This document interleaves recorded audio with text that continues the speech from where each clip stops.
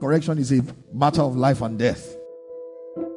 Correction is one of the powers that brings change. Correction eliminates foolishness. Correction yields the fruit of righteousness. The burden of meting out correction is not only a body for the one who is being corrected, it's a body to the one giving it also. The path of correction is the path of life. The word of God is a lamp unto your feet and a light unto your path. Be blessed today as God's servant, Reverend Peter Ayo Alabi, brings you God's word. Glory to God. Say after me, say, I'm seated in heavenly places. Hallelujah. So this is the last Wednesday of the month. And we've had great recap from our brethren on the online platform. And it's good to hear how they are being blessed. Somebody say, get ready, get ready, get ready, get ready. Hallelujah. All right, Proverbs 15:10. I'll take you from where Brother Stephen stopped. Proverbs 15:10. I know he quoted from Hebrews 12, verse 9, but I want us to see something about that Hebrews 12:9. And so let's go to Proverbs 15:10. Correction is grievous unto him that forsaketh the way, and he that hateth reproof shall die. Did you see? He that hateth reproof, he says, shall die. So notice there, if you resist correction, do you see? It leads to perdition, destruction, death. However, in Hebrews 12:9, it says that when we subject ourselves to the correction of God our Father, he says we shall live. Do you see? Furthermore, we have had fathers of our flesh which corrected us, and we give them reverence. And that what reverence means, we showed respect. Do you see? Shall we not much rather be in subjection unto the Father of spirits and live? So notice the contrast. He says the one who rejects reproof shall die. But he says when we subject ourselves to correction, he said we shall live. Is that clear to you? Do you see that? He says the one who rejects correction or hateth reproof, he said he shall die. He said, but when we subject ourselves to correction, he said we shall live. So it means correction is a matter of life and death. Do you see that? Correction is a matter of life and death. It means you want to live, then choose correction. In fact, it shows you that the path of correction is the path of life. The path of correction is the path of life. You want to live, you got to choose correction. Notice, we're talking about correction in light of transformation. Correction is one of God's way of transforming us. Correction is a power. It's a powerful thing. It's the power of change. Did you see that? Correction is one of the powers that brings change. God is going to transform your life. One of the ways God is going to do it is through the avenue and the agency of correction. I'd like to read that to you in the NLT, Hebrews 12:9. Since we respected our earthly fathers who disciplined us, shouldn't we submit even more to the discipline of the Father of our spirits and live forever? I like that. He says, shouldn't we subject or, notice now, since we respected our earthly fathers who disciplined us, shouldn't we submit even more to the discipline of the Father of our spirits and live forever? So one of the ways that you really show that you want to live is your attitude to correction. Is your attitude to correction. The Passion Translation puts it this way. It says, and isn't it true that we respect our earthly fathers even though they corrected and disciplined us? Then we should demonstrate an even greater respect for God, our spiritual Father. Do you see that? He calls God our spiritual Father. God is our spiritual Father. Now you know God does that through men. Did you see that? as we submit to his life-giving discipline. The discipline of God is life-giving. Did you see that now? The discipline of God is not death. It's not a death blow. It's life-giving. Did you see? The discipline of God is life-giving. The Amplified says, moreover, we have had earthly fathers who disciplined us and we yielded to them and respected them for training us. So if someone is training you, got to show them some respect. And the way to show them that respect is to take the training. It's not just to say, I respect you, sir. I respect you, sir. You're about to say, Idobale koniwa. Untao jelanwa. When someone wants to collect something from you, you'll be genuflecting. That's the meaning of dobale. So for those of you who don't speak Yoruba language, dobale means to genuflect. You know, people will say prostrate. That's quack English. All right, tell your neighbor, say genuflect.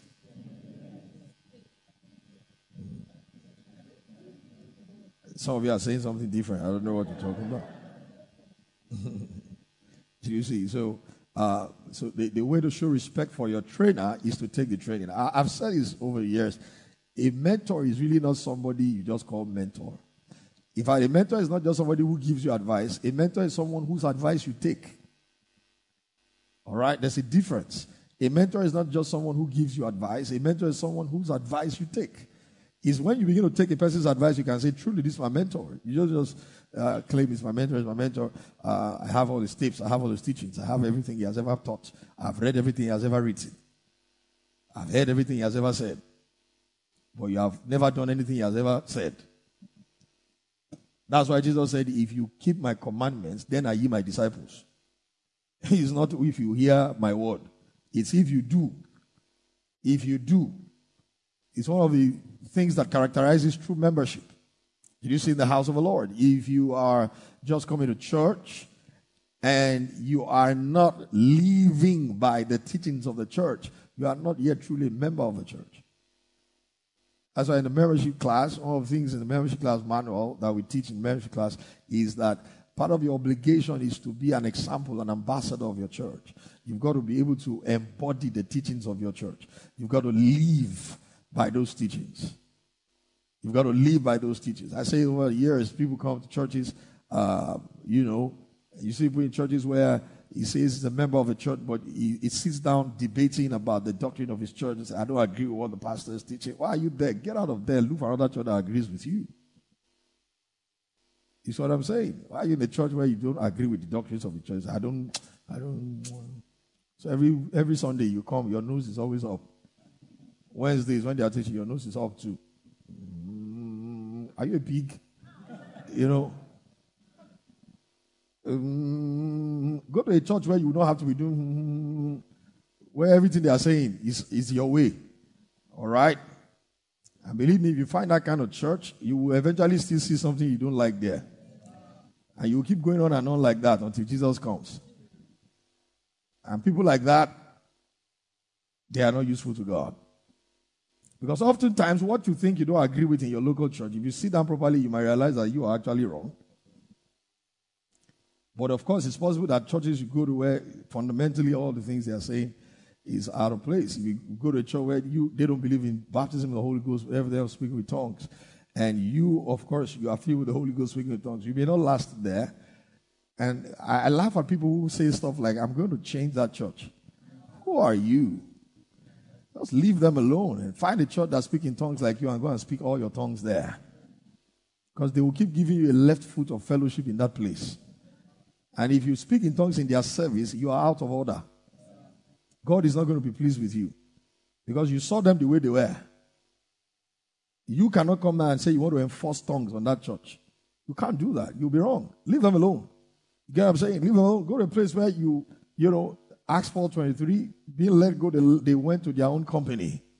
Then find your own company and stay with them. However, even your own company, you all are not going to agree on the same things. Everything. You won't agree on everything. But you must agree on the basics. If the basics are intact, that's fine. You see what I'm talking about? Every other thing, believe me, you will soon find out that you are the one who is wrong. But if it's on the basics, so you must agree. In this church, we believe in the death, the burial, and resurrection of Christ, don't we? We believe in the death, the burial, and resurrection of Christ. We believe in the coming of the Lord Jesus. Jesus is coming back. We believe it. In this church, we believe there is a hell to shun and a heaven to gain. We believe that hell is a place. Hell fire, fire, fire, fire, fire, fire, fire. Because some people have a funny doctrine in this and say hell is not God cannot be a good God. How can he create hell?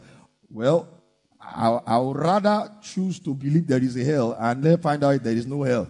It's better that way than to find out there is a hell and you are born in there. You know, some things don't really cost you anything. Are you getting what I'm talking about now? I say, you know, hell, it's a lake. You know, the Greek, the Septuagint. Whoa. Here, we believe there is hell. We believe there is heaven. In this church, we also believe there is eternal rewards. And it's not money, it's not house. Ask your neighbor, what is eternal reward that you are waiting for? I think I eventually, I wish I have dollars one day at the judgment seat. Now I don't lost. So you see what I'm saying now? We believe in eternal rewards. And we know what God rewards is the work of ministry. Our labor of love. That's what he says. He is not unjust to forget it. In that you have ministered to the saints and you do minister, sir. And he said, therefore, let us not be weary in what? In well-doing. For in due season, if we faint not, we shall what? He said, behold, I come, my reward is with me, to give to every man according as his work shall be. So his work shall be. So it's at the judgment seat, we will see the work for what it is. You can be singing now, everybody's hearing the song. But he sees the heart. So he will prove it for what it is. He said every man's work will be tested by fire. And he says some people, their work will be burnt. So by the time they pass through, the work is taken through the test of fire, nothing is remaining. Only the voice. That's when the man who thought he was doing ministry as a banker, and he calls banking his ministry, that one they don't even need to put it inside fire. There's nothing to put. I was saying, there's nothing. I don't have anything to test. That's when you realize that, God, not be like that too. It's like somebody in an examination hall that is supposed to write chemistry exam and is answering with, answers for English. You went to read brighter grammar to prepare for a chemistry exam. And then on the exam day, submit. There's nothing to mark. So because this is an essay. This exam is not essay. It's chemical issues we are talking about here. And that's why one of the things a local church owes a believer is to actually equip you for ministry. To help you recognize what is the call of God for what it is. And you will notice that the churches that Paul was privileged to found by the Holy Ghost, the Colossian church particularly, you see how he's speaking to the church in his letter, and he says to them, there's one brother amongst you called Archippus. Tell him. So it means those people he's giving that instruction to, they are already doing ministry. So he's telling them, tell Archippus, let him join you and be doing ministry now. Because there's a ministry he has received the Lord. He should take heed to it. Some people are Archippuses in the body of Christ. Maybe Archippus had gone after some other things. Has gone into all kinds of things and is probably calling different things his ministry now. So Paul says, tell him, there's a ministry in the Lord. That one is doing is not in the Lord. Banking is not in the Lord. Banking is for all men. Saved and unsaved. Haven't you noticed some of your bosses are not saved? So if banking or, let me leave banking because not only bankers now. IT, tech, law, medicine. That one now is very close. They say, this is a calling. We say calling. Because the sacrifice we make is a very sacrificial work. That's the truth. But listen, medicine is not a calling in Christ. It's a profession. A noble one. We are encouraged to do good work. To find a honest work to do. Ephesians 4:28, let him that stole steal no more, but rather let him work with his hands that which is good. Did you see? That he may have to give to him that needeth. So it tells you there, look for noble things to do. Professions like that. It's very beautiful. It will give you more avenues to meet people, and then it will also give you influence on those people with which you can actually preach Christ to them. with which you can actually help them to grow in the things of God. So that preaching Christ to them and helping them grow in the things of God is the ministry. That your profession gives you the avenue for it. Are you getting what I'm saying now? So it would be wrong to now mix those things up like that. I tell you, many in the body of Christ have got that one wrong. Sadly so. And it is a function of it's a dysfunction of local churches. Because many pastors teach that error. Many pastors in the body of Christ teach that error. They say, your profession is your calling. Very grave error. And I've always told you, the fact that something is popular doesn't mean it is right. The loudest voice is not the right voice. Most times. And in this case. Because we see in scriptures, people who were professionals. Paul had many of them. He never for once referred to any of them as a minister based on their profession. Rather, he recognized them that this guy is Erastus, the city treasurer, the chamberlain. Did you see that? But this Erastus was a preacher of the gospel. Priscilla and Aquila, tent makers. But they never called their tent making their ministry. Never. Never. Paul himself made tents. Did you see? When you read in Romans 16, Paul listed many names. Paul had people who were professionals, skillful men in different things, but their profession was never called their ministry. Luke, the physician, a very ardent follower of Apostle Paul, a student of Apostle Paul. Did you see that? That's, of course, the reason why the book of Acts has more about Paul from chapter 9. He forgot everybody else. Who are you? Who you help? He focused on his teacher. And that's the issue, truly. These are things that are patterns in the word of God for you. You can't be a member of a church, a follower of your pastor, and it's another man of God that you're always posting. Doesn't make sense. Did Luke post Peter? He just pick a few things Peter did and say, we do mention your name, sir. We honor you as our first pastor. He said, well, he's Paul. Paul is Paul that taught me. Followed Paul closely. So be like Luke. When we go to your page, we should know who you are following from there. What are you posting? Not that you are seeing my post, you are passing by it.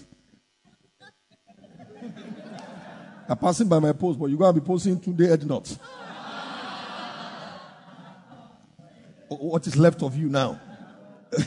Oh, Christian brother. Oh, Christian sister. What is left of you? You're going to be liking Don Jazzy. Lasisi. People cannot contribute anything to your spiritual life and growth. That's your pastor's post. You see the post of your church. Say, I don't want to share it so that people will not think I'm fanatic. What should you be? If not a fanatic. Jesus is not a secret to be kept. The word of God is not a secret to be kept. Your local church is not a secret to be kept. You got to publish it. As an example we see in scriptures. That's what people did. Are you seeing this? So Luke was a physician, but there was nowhere in the Bible that they called his medical profession his calling. Never. Rather, you see him involved in ministry. Actively, dedicatedly involved in the ministry as a physician. So you can be a doctor and be a pastor. You can be a doctor and be a preacher. You can be a banker and be a strong support in the gospel. And when I say support, I'm not talking about, we can't go, but our money will go. So Jesus died for your money. He filled your money with the Holy Ghost. You don't understand that one of the implications of being filled with the Holy Spirit is ministry. You were filled so that you can do ministry. Acts 1:8, ye shall receive power after that you have received the Holy Ghost, and ye shall be witnesses. Ye shall receive power after that the Holy Ghost will come upon you. That's the thing there. We've been quoting you since 11 years old. Ye shall receive power. That's one of my first scriptures to use to preach as young evangelists. After that the Holy Ghost will come upon you, and you shall be witnesses of me in Jerusalem, in Judea, in Samaria, and to the uttermost part. And Judea, and to the uttermost part of the earth. So the Holy Ghost filled you so that you can do ministry. So you cannot say, we can't go, our money will go. it is not your money that he filled with the Spirit. If he wanted your money to go instead of you, he would have filled your money instead of you. But it is you that the Holy Ghost has come upon. Therefore, it is you that must preach. And then you give your money to support. So both you and your money must go. This they did first. They gave themselves to us by the will of God, gave themselves to the Lord, to the Lord, and gave themselves to us according to the will of God. 2 Corinthians 8:5. Did you see? They gave themselves first to the Lord and to us by the will of God. And then they entreated us with much entreaty that we will receive their gifts. The Macedonians. They gave themselves to the Lord, gave themselves to the apostles by the will of God, and then they still gave their substance. So the Macedonians didn't say, our money will go for us. No. They gave themselves to the Lord. And then they gave themselves to the apostles by the will of God. Meaning, you can't say you gave yourself to God outside of man. What it means is the way they gave themselves to the Lord was by giving themselves to the apostles. That's the meaning. Are you getting that now? So there's nothing like, I follow God, I follow no man. You are not following no God if you are not following the man. There is no way to follow God without following men. Are you hearing this? And this they did not as we hope, but first gave their own selves to the Lord and unto us by the will of God. That's the balance equation. And then they gave their substance. Did you see? With much entreaty, praying us that we will receive. They will say, look, you guys, you are in a great affliction right now. Don't give. They say, sir, we must still give. Allow us give, sir. Don't pity us. In other words, don't look us less. People who you say, don't give, we know you are in great affliction, great trial right now. Things are tight right now. You say, oh, thank you, sir, thank you for understanding. Thank you. And he's putting his hand back in his pocket. Thank you. Thank you. At least we'll know where this one will leave, manage us to. Thank you, sir. I am the most caring pastor in this life. We are not like all those pastors, hungry pastors. Every time, give.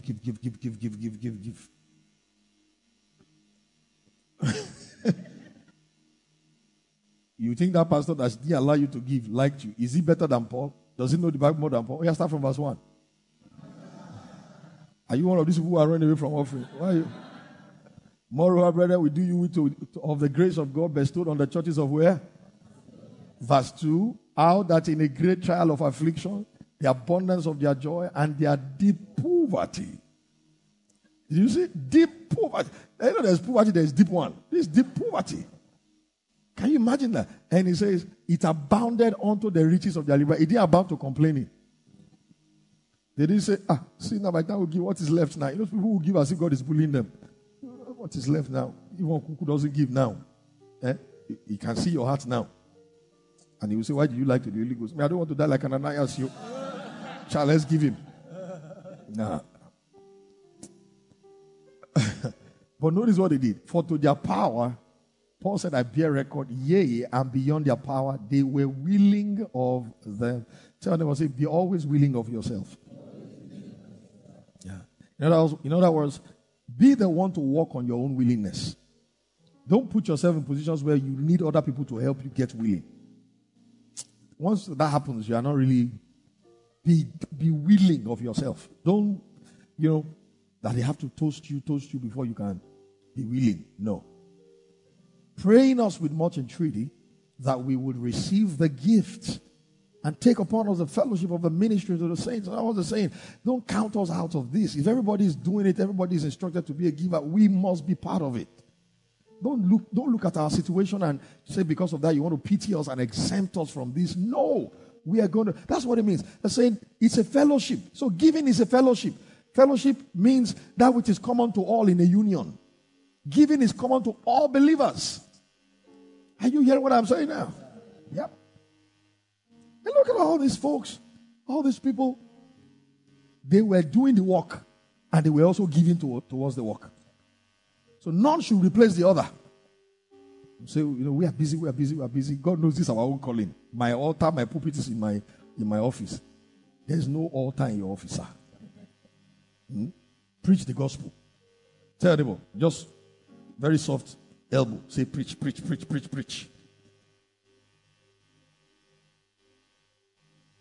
So we believe that here. We believe everybody must preach the gospel. Now, notice what we are not saying. We are not saying everybody will become a pastor on the pulpit. No. Now, I was telling Mom yesterday, I said, there's somebody, one of our sons in the church, and I said, the way I've seen him, I pastored him for many years. I said, I don't see him as somebody who has a calling on the pulpit. You see what I'm saying? There are people like that. They don't have any calling. Some of you will never stand on the pulpit till Jesus comes. But you must not but preach to somebody. You have to preach. But it doesn't have to be on the pulpit. So we may never be there. There's no big, it's not as if, if all of us have to be on the pulpit, so who will sit down here and be listening to somebody? As I laugh at some ministries I've seen over the years that every time they are in their service, the pastor feels pressured to give everybody something to say. So if a guest comes in like this, he's looking for, where do we put him in our program? He will now start creating what does not exist. Say, shall come and say your own. I don't understand. This thing, are they using it to entertain visitors? Is it for hospitality? You hear what I'm saying? Say, we have the man of God here, so let's welcome him for like 10 minutes. Let him just share something. And that was when he didn't have anything God is telling him. He would just come and say, hey, what something can I share? Then he would say, that's how yesterday I was watching African Magic. And and the Lord spoke to me from there. Oga.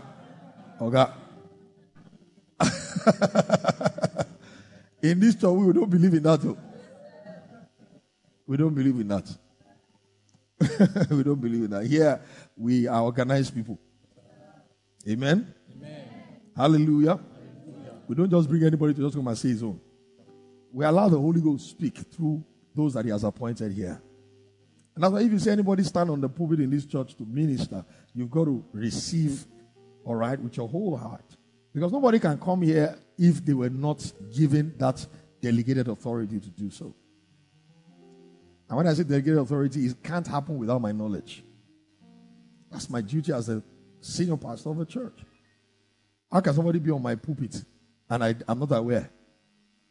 If I'm online, God forbid that ever happens, I will just begin to call certain persons and say, what happened to your eyes? You cannot see. Who is that fellow there? Oh, yeah, off the mic, off it. Off the mic. Tell him to get down. If he doesn't want to get down, call a few of the ushers there. Tell him to carry him and find somewhere to put him there and let him be on his way. I was watching the bishop earlier in the year at a ministers' conference online. And Bishop was talking to some of his sons, and he said, God forbid now, you can imagine you now, I give you microphone to Peter, and you now start speaking against miracle signs and wonders. He said, you will never come back here again.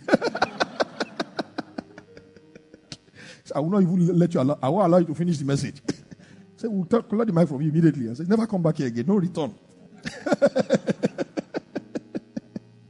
He's exercising his authority. It is what I'm saying. Yeah. Somebody is preaching, he's saying that. What should you say? What should you say? Buhari, or what? He's saying that too much. He's referring to that too. What should he refer to? Guru Maharaj or who? That he's mentioning that. He's telling you where he's drinking from.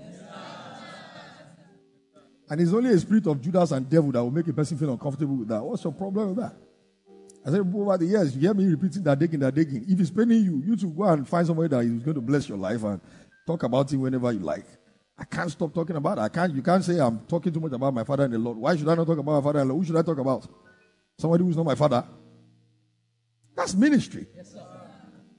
You just need to that's what I'm saying. If you come to the church and you are saying things, if you don't understand something, ask. Don't begin to do like pig.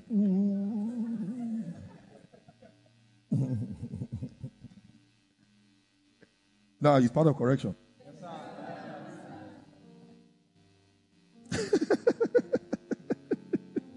When I was a younger pastor, ministry is a very amazing place. You see all kinds of things. When I was a younger pastor, I used to care too much about the faces of people when I'm preaching.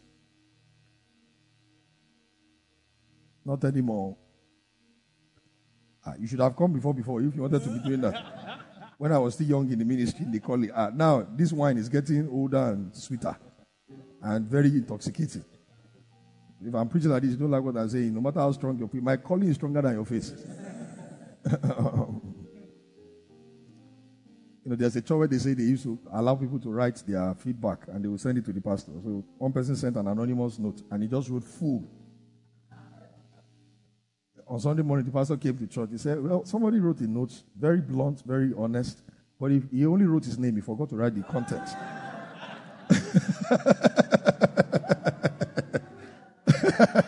Some of you have not got it, have you? Don't worry, on your way, like those two guys on their way to Emmaus. I said, did our hearts not burn?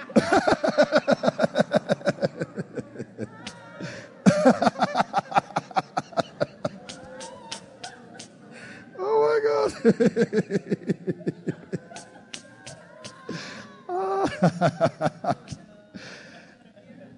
The mistake a lot of people make sometimes is that you think that you will always agree with your teacher to learn from him. No. If you always agree with everything and nothing challenges you or challenges what you've always known, you are not learning. You are not learning. When Jesus came, people had issues with some of the things Jesus said. John 6, if I talk about you must eat my flesh, drink my blood, otherwise you have no life in you. And people were like, what is this? The Bible says from that point, all of them stopped following him. Now what? He's going to give us his flesh to eat. Are we cannibals?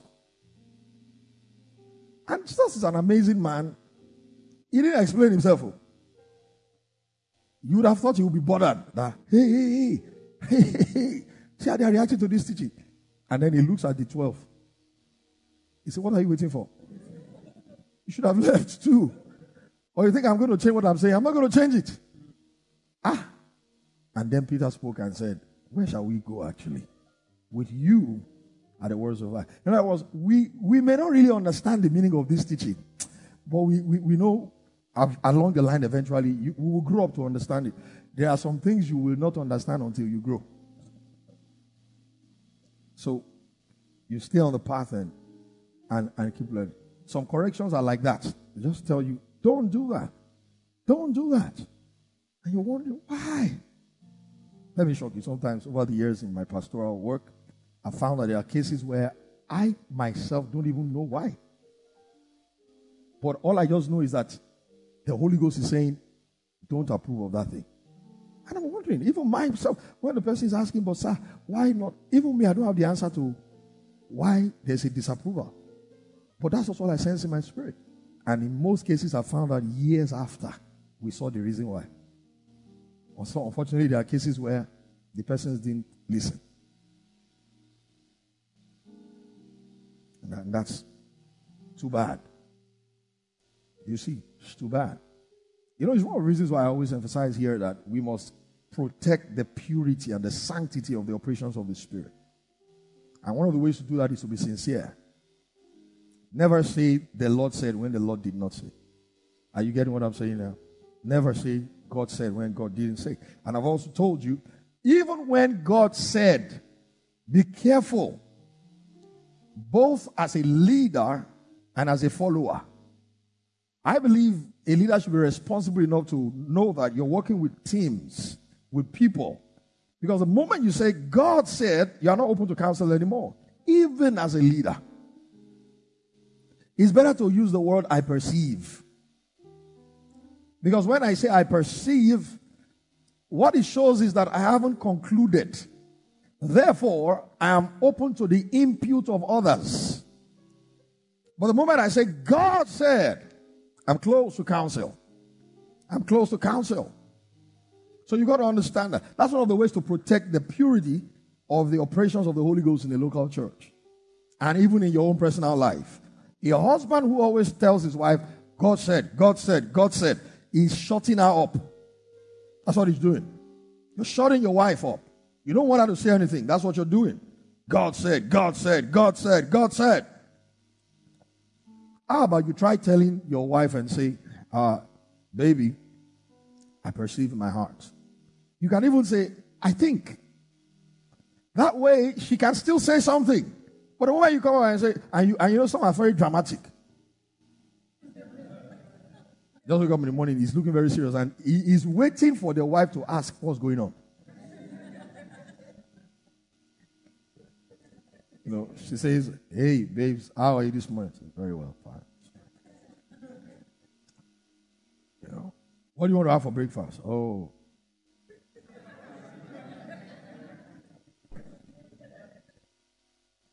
So I right now, my spirit is, there's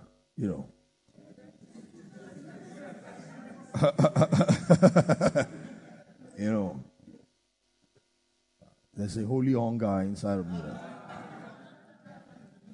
And then she now says, is there anything the Lord is saying? Ha! The Lord. You are a drama king. And I tell you, when a person begins to do that, you see, you can't be led by the Spirit and at the same time draw attention to yourself. It's not possible. You can't be led by the Spirit and be drawing attention. If you're drawing attention to yourself, it's not the leading of the Spirit anymore.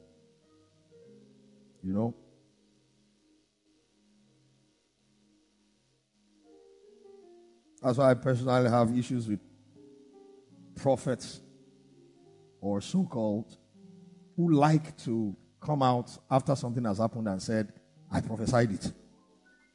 And they'll do a post of the video they did before the thing happened. You don't need that.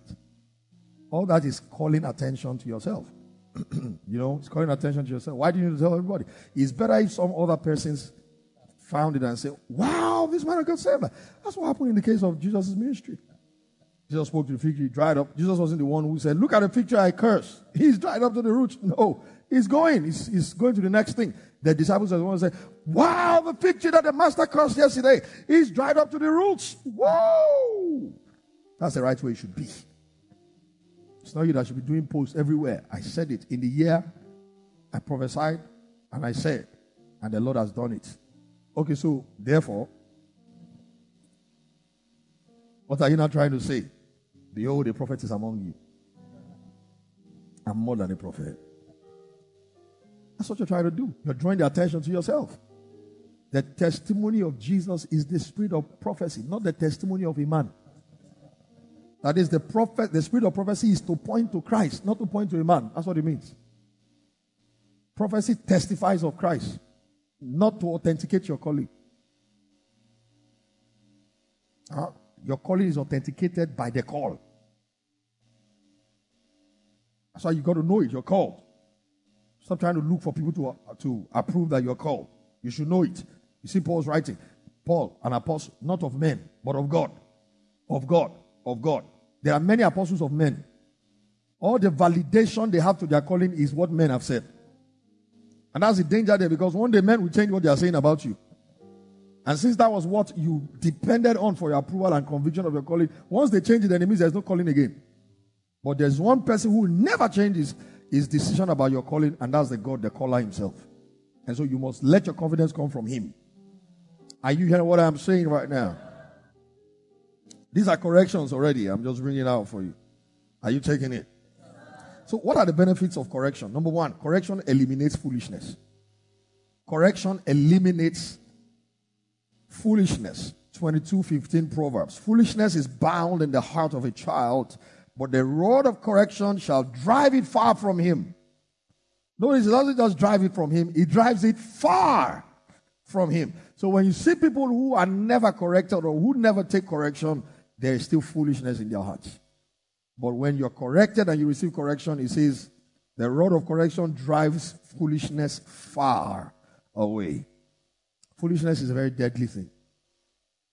Foolishness is a very deadly thing. It's not good to be foolish. I tell you, it's not good to be foolish at all. At all. In life, foolishness can kill faster than many things. The problem with people is they don't realize foolishness kills in installments. So people think it's not deadly. It kills in installments.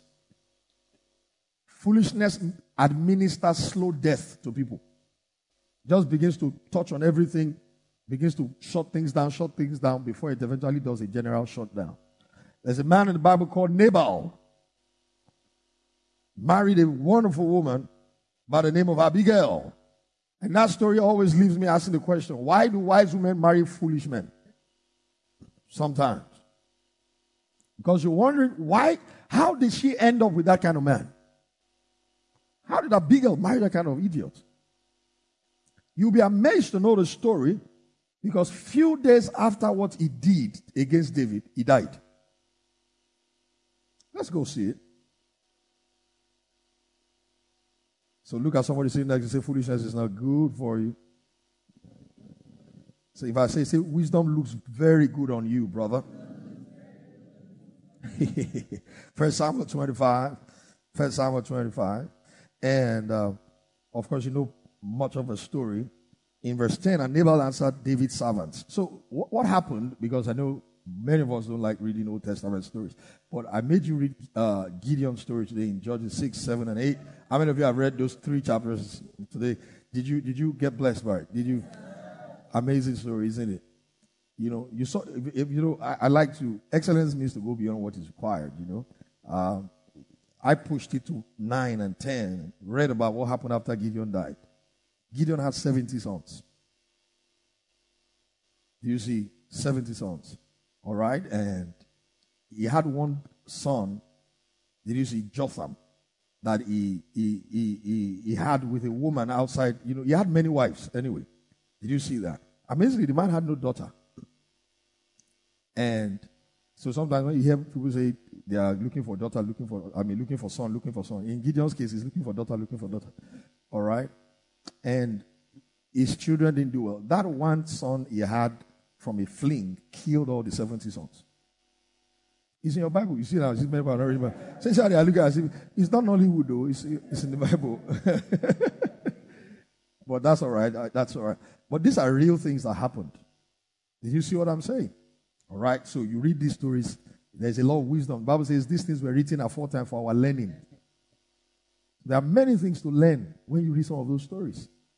And all of those children didn't end well. Did you see? Never ended well. Anyway, so, and Nabal answered. So, the background to the story, that's why I'm sorry to say, because many of you probably don't know the background to the story. The men of David helped Nabal. They helped him. And you would expect him to be grateful. So, his servants now told him and said, let's show some kindness to David's men. Did you see? Let's start from 8. Ask thy young men, and they will shew thee. Wherefore, let the young men find favor in thine eyes. For we come in a good day. Give, I pray thee, whatsoever cometh to thine hand, unto thy servants and to thy son David. They even referred to him as an old man. They gave him respect, and they called David his son. And when David's young men came, they spake to Nabal according to all those words in the name of David, and ceased. See his answer. And Nabal answered David's servants and said, who is David? And who is the son of Jesse? He said, there be many servants nowadays that break away every man from his master. Say that one that he did not finish, he did not collect freedom. That's what he's saying here. He said he didn't even wait to collect freedom from his master. If he's calling himself somebody, he say he has boys. That's what he's saying here. Say, who is David? Shall I then take my bread and my water and my flesh that I have killed for my shearers and give it unto men whom I know not whence they be? Like, who are you? You get what I'm saying? So David's young men turned their way and went again, and came and told him all those things. And David said unto his men, gird ye on every man his sword. David. See, battle is in his spirit. Warfare is in his blood. Any small thing, let's go and fight. Hey. He said, and they girded on every man his sword, and David also girded on his sword. And they went up after David about 400 men. And 200 abode by the stuff. So he left 200 people at home, he took 400 out. So we're going to march down everywhere. He's asking, who am I? I will show him. But how many know what David is about to do here? And this is a very interesting story. He's also wrong. He's also foolish. Did you see this? And you will see David also receiving correction in this. Look at this now. But one of the young men told Abigail, Nabal's wife, saying, behold, David sent messengers out of the wilderness to salute our master. And he railed on them. So that one knew the evil that is about to befall them. So he said, your husband insulted David. Ha! But the men were very good unto us, and that's the issue. And we were not hurt. Neither missed we anything as long as we were conversant with them when we were in the fields. They were a wall unto us, both by night and day. All the while we were with them keeping the sheep. Now, therefore, know and consider what thou wilt do, for evil is determined against our master. You see what foolishness brings? Certain evil. And against all his household, for he is such a son of Belial. Even his followers knew. He said he's such a son of Belial that a man cannot speak to him. If you read earlier in 1 Samuel, this is exactly what the Bible says about sons of Belial. It said they are like thorns. They cannot be handled with hands. They never listen. So you have to toss them out as rejects. So when you say person that they say nobody can speak to him as the son of Belial.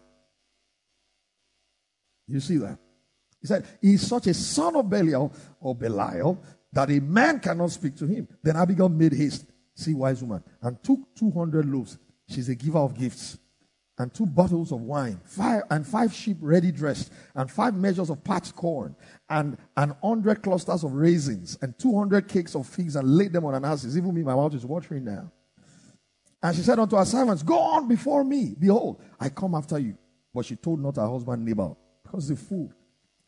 And it was so as she rode on the horse that she came down by the covert of the hill, and behold, David and his men came down against her, and she met them. Now David had said, surely in vain have I kept all that this fellow asked in the wilderness, so that nothing was missed of all that pertained unto him. And he had requited me evil for good. And so and more also do God unto the enemies of David. If I leave all that pertain to him by the morning light, any that pisseth against the word, I will kill every man. Kill them all. And when Abigail saw David, she hasted and lighted up the house and fell before David on her face and bowed herself to the ground. She understands the language of honor. She knows how to turn the wrath of a man away. The Bible says a soft answer. Turn it away wrath. Turn it away wrath. Did you see? And the Bible says, and fell at his feet and said, upon me, my Lord, upon me, let this iniquity be. Hey. Did you see? And let thine handmaid, I pray thee, speak in thine audience. And hear the words of thine handmaid. So she's not going there to start talking. She's asking for permission. Can I speak? Can I speak? She didn't come with such, rashness and brashness and say, hear me, let me tell you something. I have something to say, sir. Can I? May I? My Lord, may I? May I? Can I? May I? You see, if I may, my Lord. If I may, my Lord. And the word of the Lord tells us there, he says, let not my Lord, I pray thee, regard this man of Belial, even Nabal. For as his name is, so is he. Nabal is his name, and folly is with him. He's a fool. He's a big fool.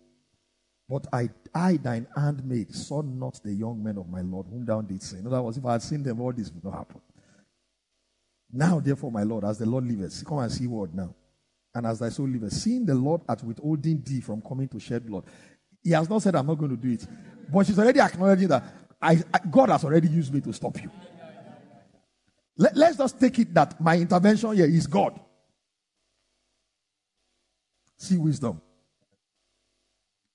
And then she said, seeing the Lord and withholding thee from coming to shed blood and from avenging thyself with thy own hand. Now let thine enemies and they that seek evil to my Lord be as Nabal. And now this blessing which thy handmaid had brought unto my Lord, let it be given unto the young men that follow my Lord. So look at what she has done. What they requested, she brought it. That's how to say sorry. The best apology is change. The best apology is change. Not just say I'm sorry. The best way to apologize is to change. Adjust yourself. So adjust yourself. You got to understand that just saying sorry doesn't mean there will not be consequences.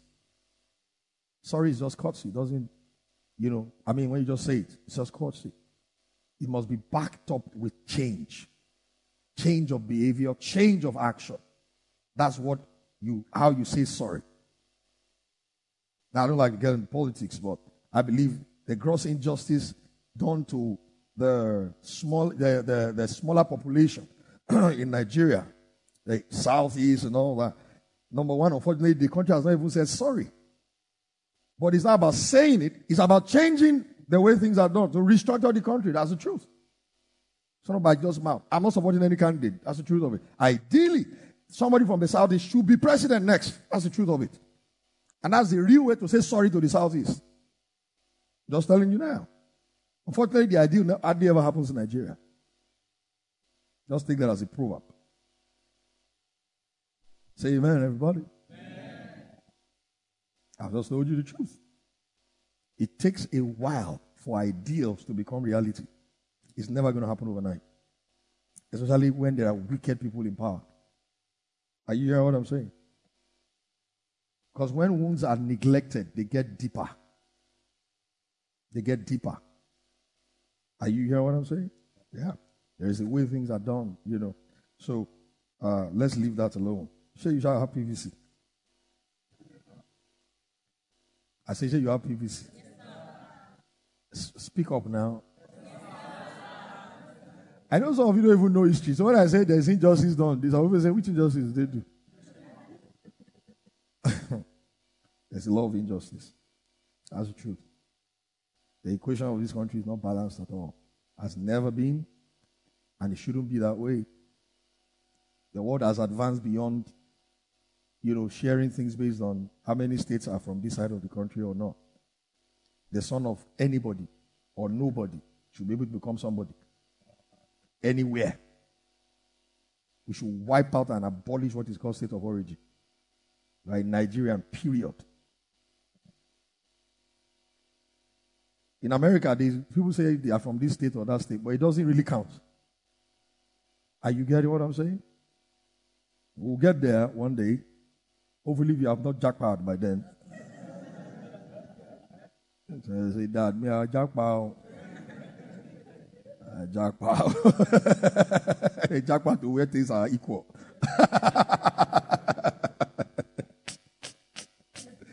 Oh my God.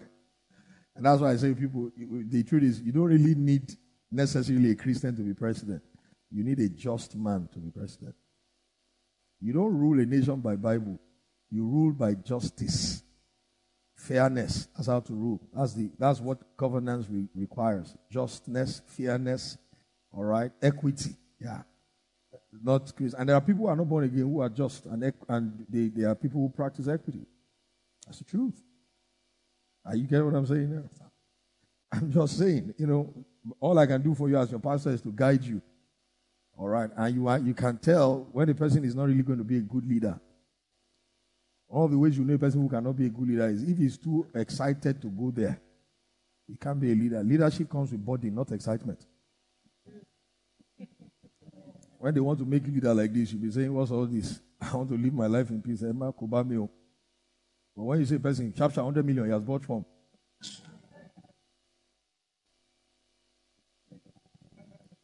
Anyway, shout. That's the truth. It's a heavy burden. They say, uneasy lies the head that wears the crown. To pastor a few hundreds of people, I know what it means. Not talk of being the president of over 200 million people. Knowing fully well that there are people that will never be pleased with whatever good you do.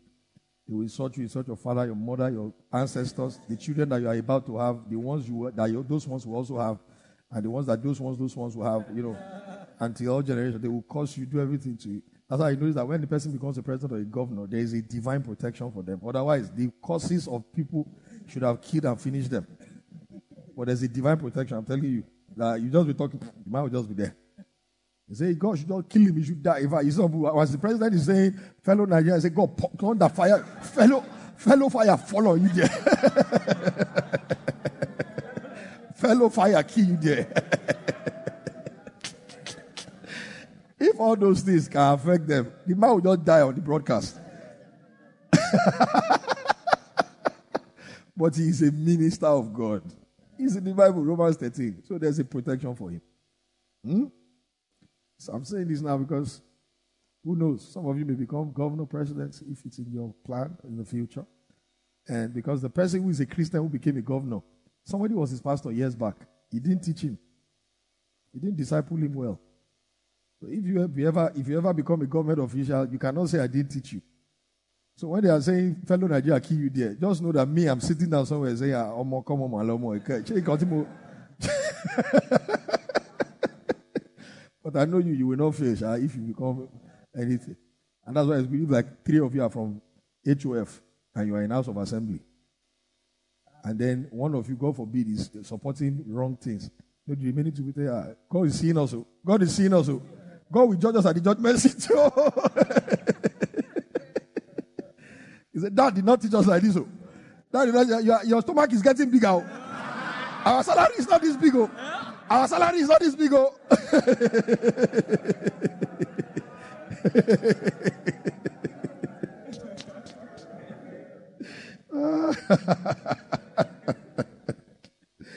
Okay, so Abigail. So he said, now therefore, my Lord, as the Lord liveth and as thy soul liveth, say the Lord hath withheld him, verse 27, and now this blessed, verse 28, I pray thee, forgive the trespass of thine handmaid. She's making it up issue.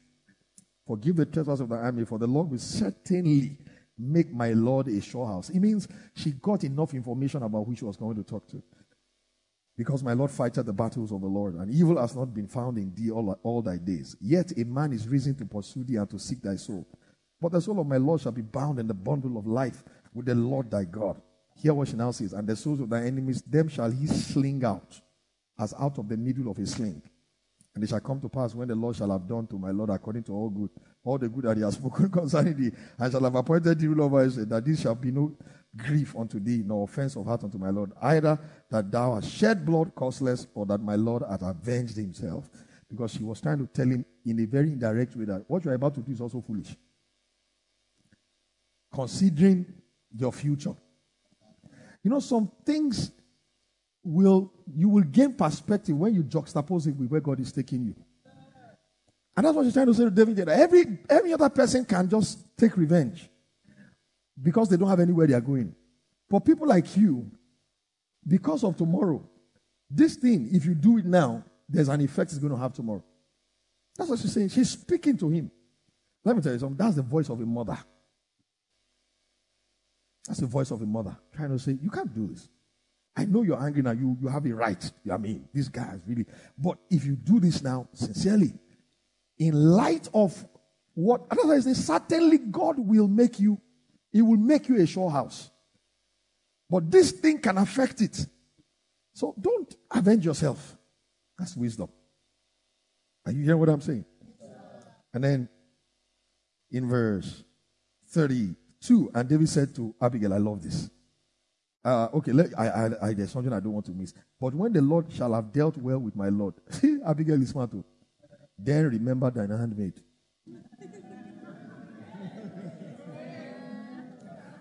However way you want to remember me, shall remember me.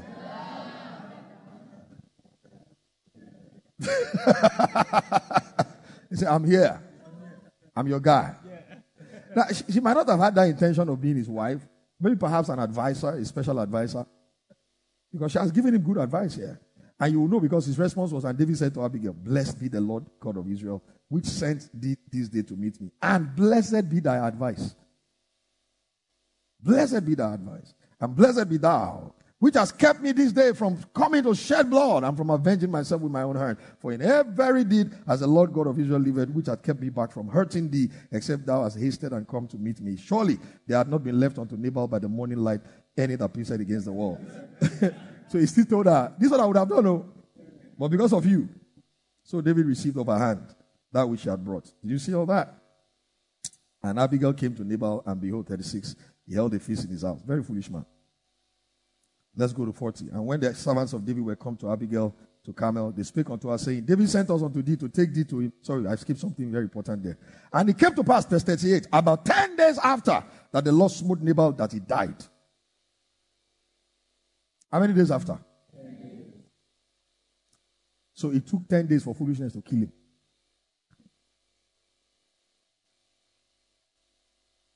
Did you see? A foolish man will die by himself. Don't kill him. His foolishness is his death. It's his death sentence.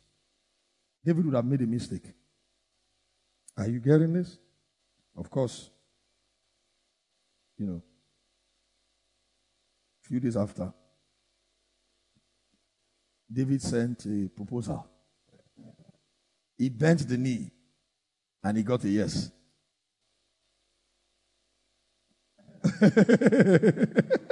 So he remembered her. He remembered her. Just as he requested from him. He remembered her and he took her to wife. He took her to wife. As for the foolish man, That was the end of his life. Foolishness kills. Did you see that? And it is foolish to reject correction. But when you embrace correction, correction drives away folly. It was her correction that drove the foolishness away from David's heart. He was about to also do something stupid. But he received correction, and the foolishness went far away from him. Are you seeing this tonight? Number 2 benefit of correction.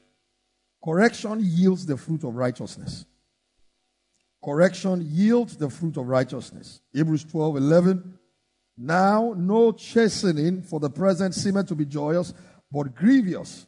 Nevertheless, afterward it yielded the peaceable fruit of righteousness unto them which are exercised thereby. The fruits of righteousness unto them which are exercised thereby. In James 3:18, he says, and the fruit of righteousness is sown in peace of them that make peace. So correction yields the fruit of righteousness. He's not talking about right standing with God. He's talking about right living, right ways, right perception, or right perspective. In 2 Corinthians 7, verse 8 to 11, you see how Paul expounds on that. For though I made you sorry, Paul is speaking to the Corinthians after he had rebuked them in his first letter. He now writes this second letter to them. He said, for though I made you sorry with a letter. So notice again, correction is not going to be comfortable. So Paul says, when I corrected you, you guys felt sad. So don't think it's strange when you are corrected and it doesn't feel good. That's exactly what it's supposed to be. That's the point. That's the point. He says, for though I made you sorry with a letter, I do not repent. Though I did repent, for I perceive that the same epistle hath made you sorry, though it were but for a season. Now I rejoice, Paul said, not that ye were sorry. So Paul is saying, yeah, I'm glad that you got a correction, but I'm not a sadist. So it's not as if I'm excited that you are sorrowful. That's not the point. So Paul says, now I rejoice not that you were made sorry, but that ye sorrowed to repentance. So Paul is saying the point is not your sadness. The point is what it led to. Did you see now? For ye were made sorry after a godly manner, that ye might receive damage by us in nothing. For godly sorrow worketh repentance to salvation, not to be repented of. In other words, not to be regretted. So Paul is making a contrast distinction. There is godly sorrow and there is an ungodly sorrow. So this godly sorrow, in other words, this is not condemnation. This is not guilt. This is not damnation. So when a believer does wrong, it is okay and it is expected for you to feel bad. It is called godly sorrow. Godly sorrow. If you are being corrected and the words are so heavy that you feel sad afterwards, it is in line with the word of God. What did you expect when you're being corrected? A comedy show? No. There's got to be godly sorrow. I feel a lot of times in the body of Christ, many Christians have not been allowed to really repent.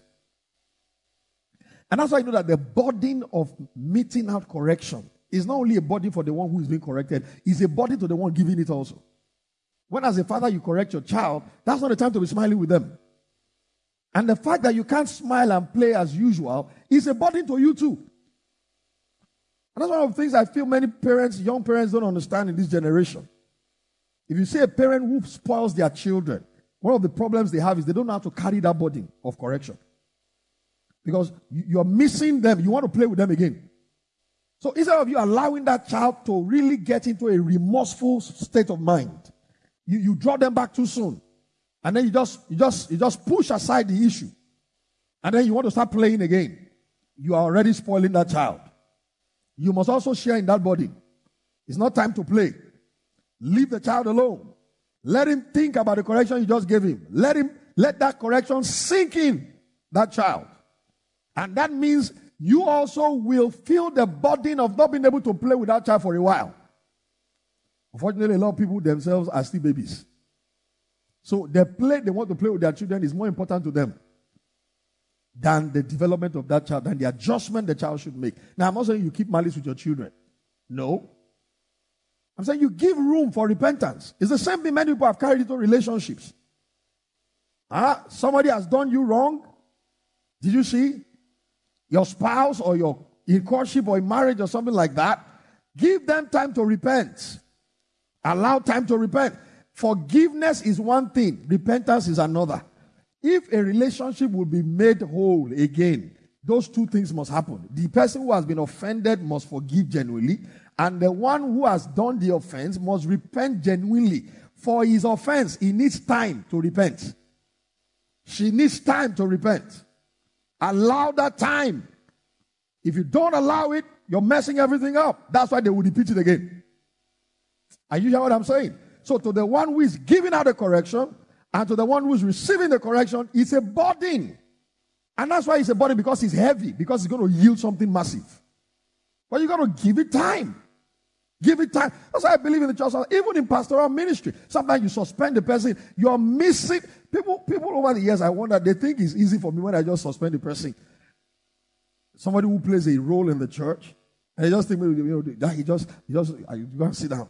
Just sit down there. Don't do anything for a while. You think it's easy for me to? I'm missing the person. Whatever the person is doing in the church, I wish the person can still do it immediately.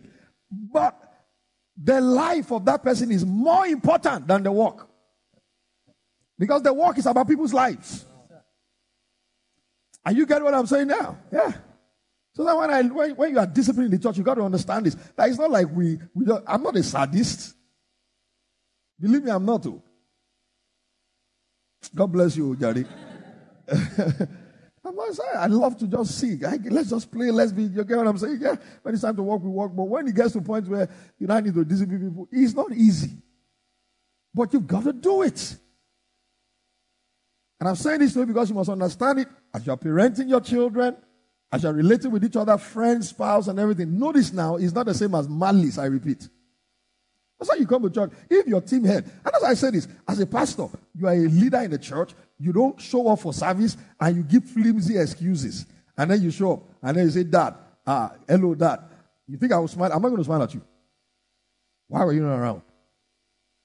I'm not keeping malice with you. I'm not going to be, just laughing with you and then, you say, answer Kimbo, with you. And then, say, hey, daddy. Say, daughter. Yeah. What's the meaning of that? And when you come and you say, daddy, I say, who's your daddy?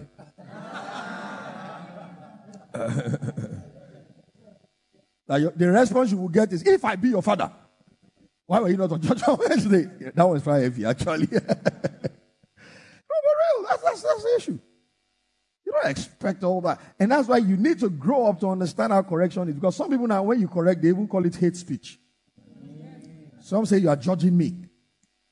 This generation calls correction judgment. And they don't realize, if you don't take this correction, that is exactly what you're going to get eventually, judgment. Say, why are you judging me? Why are you judging me? You need to be taught. Say, so is it because I've done wrong now? Nobody is smiling with me. We shouldn't be smiling with you. And the essence is because we want you to get the point. It's the reason why Paul will give instruction to the Corinthians in 1 Corinthians. Say, withdraw from that brother. That's the way to correct people. And he didn't say he's our enemy. But the withdrawal has a point. And the point is, he doesn't seem to get the point and the gravity of what he has done. So our hope is that when we withdraw from him, he will really understand that this is not a joke. This is not a joke. So Paul says, withdraw from him. Let me tell you the implication of withdraw from him. If he has a baby, we're not coming for his naming. How about that? I know that's surprising to you, isn't it? Yeah? So, at least they understand. I just had a baby. I know that all I did would not matter. Well, if what you did is something that grave, we're not going to show up. We're not going to show up. We're not going to show up. We'll delay it till after your punishment. I know that's heavy, isn't it? You're shocked, Abby. And when a brother does something very heavy like that, we'll give instruction. Nobody should go to his house. It's in the Bible, Because I know some of you is 21st century, 21st century Christianity, I'm telling you the Bible. So there are some things if you do in the church, we'll tell people nobody should greet you. If you say hi on WhatsApp, they shouldn't answer you. They'll block you.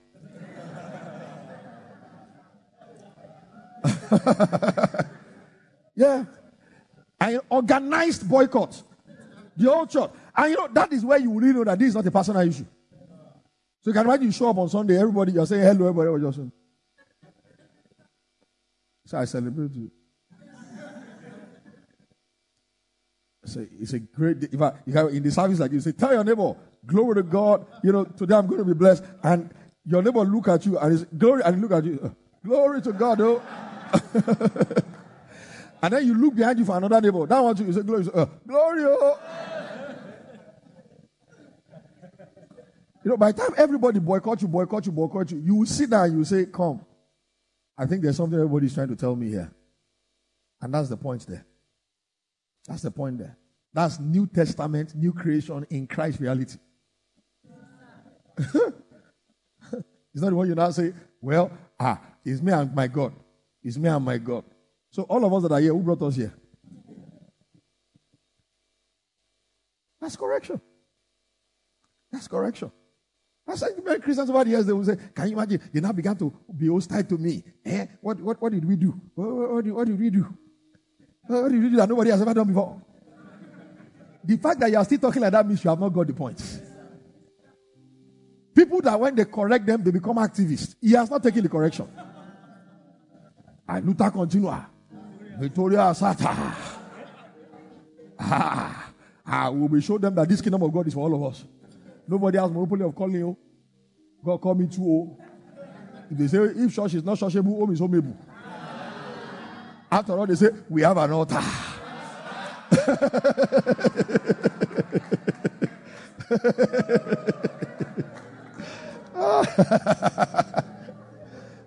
That's not the way.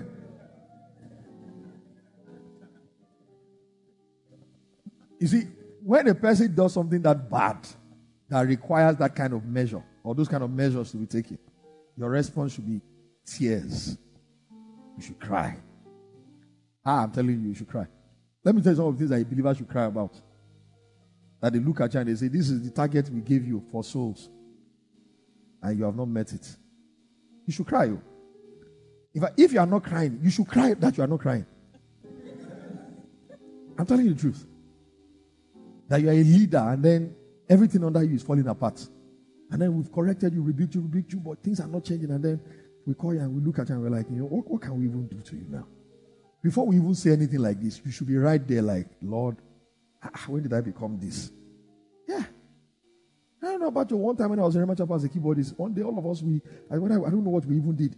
And the pastor said, everybody doesn't want to see anybody on the instruments or the choir. We should leave our seat and everything. I wasn't happy throughout this service. I couldn't leave my head. When it comes to my direction like this, as if I should enter the ground. Just do like that. Because my heart, like, God, what I'm supposed to be doing for you, I can't do it because you didn't behave well. No, Lord. I wasn't happy at all. In this generation, some people, when they say, don't touch it like this, I'll go and play it another place. I'll go and play it in another place. There's no, sick new.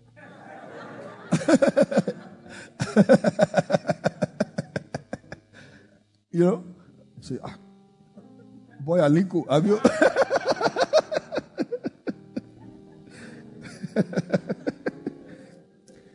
And that's why you see, like I said, repentance needs time.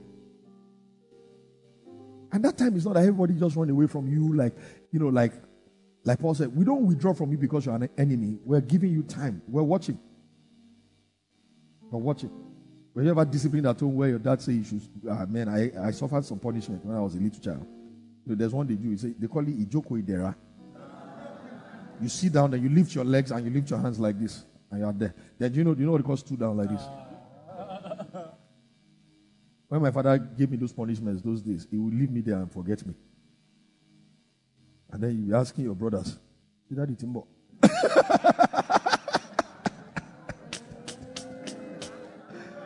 When the thing becomes unbearable, so that you can quickly stand by the wall and rest a little. Then say, let me check if that is not coming yet. I can't hear the step. Hear his footsteps from the staircase like this. And then the worst case is when you're almost falling down. Some of you can see yourself in that picture.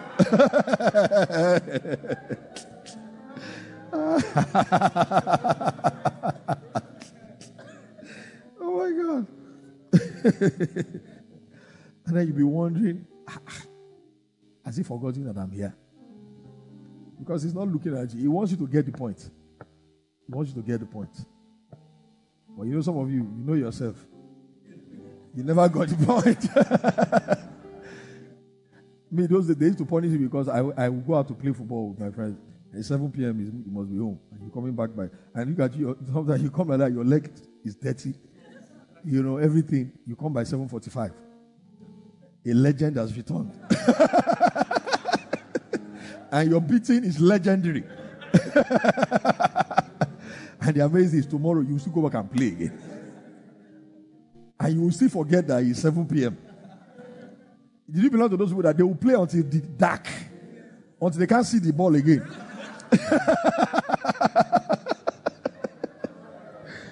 Dribble into the darkness.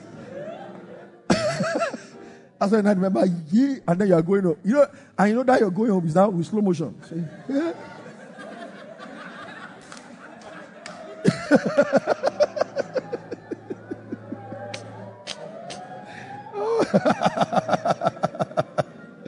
I go, if you have brothers like myself, your brothers will not laugh at you very well. Say, yeah, jelly.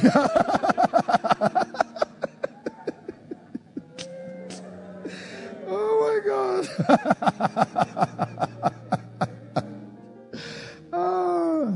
Man, I enjoyed growing up. Man, these days, the children of these days, well, they have their own fun, but the fun of going out to play, you know, these days now you can't let your children go out and play like that. Those days we were sojourners, we go everywhere.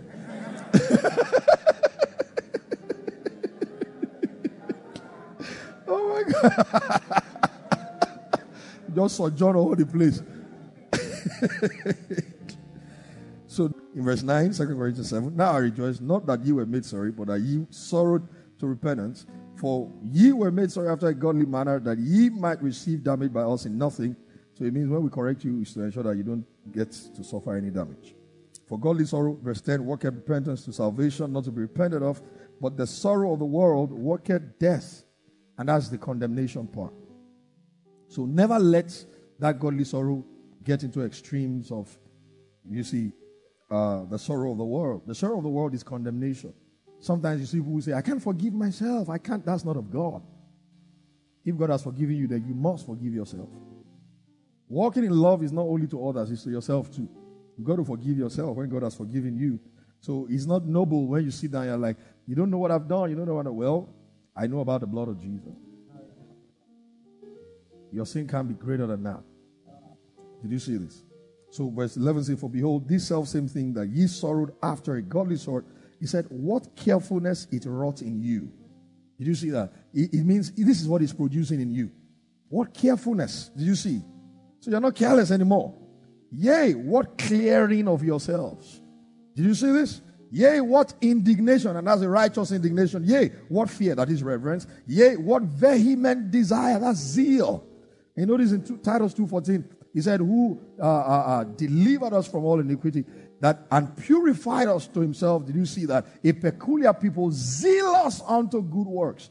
So he said, what vehement desire, yea, what zeal, yea, what revenge. In all things ye have approved yourselves to be clear in this matter. So he says, that feeling like, man, this is wrong, this is wrong. He said, it actually yields great stuff. Those things he mentioned, that's righteousness there. There's a zeal to do what is right. There's a reverence of God. If you see people who don't have any reverence of God in their hearts, it's because they were neither corrected or they did not receive correction. It is impossible to receive correction and not experience greater levels of reverence for God. Because in the correction of God, you will see his love. And you will see his mercy, that he's giving you another chance. Do you see what I'm saying? And that will make, that's why the Bible says, he that loveth much, he that is forgiven much, loveth much.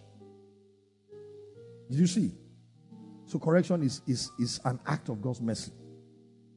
Let me say I receive correction. Glory to God.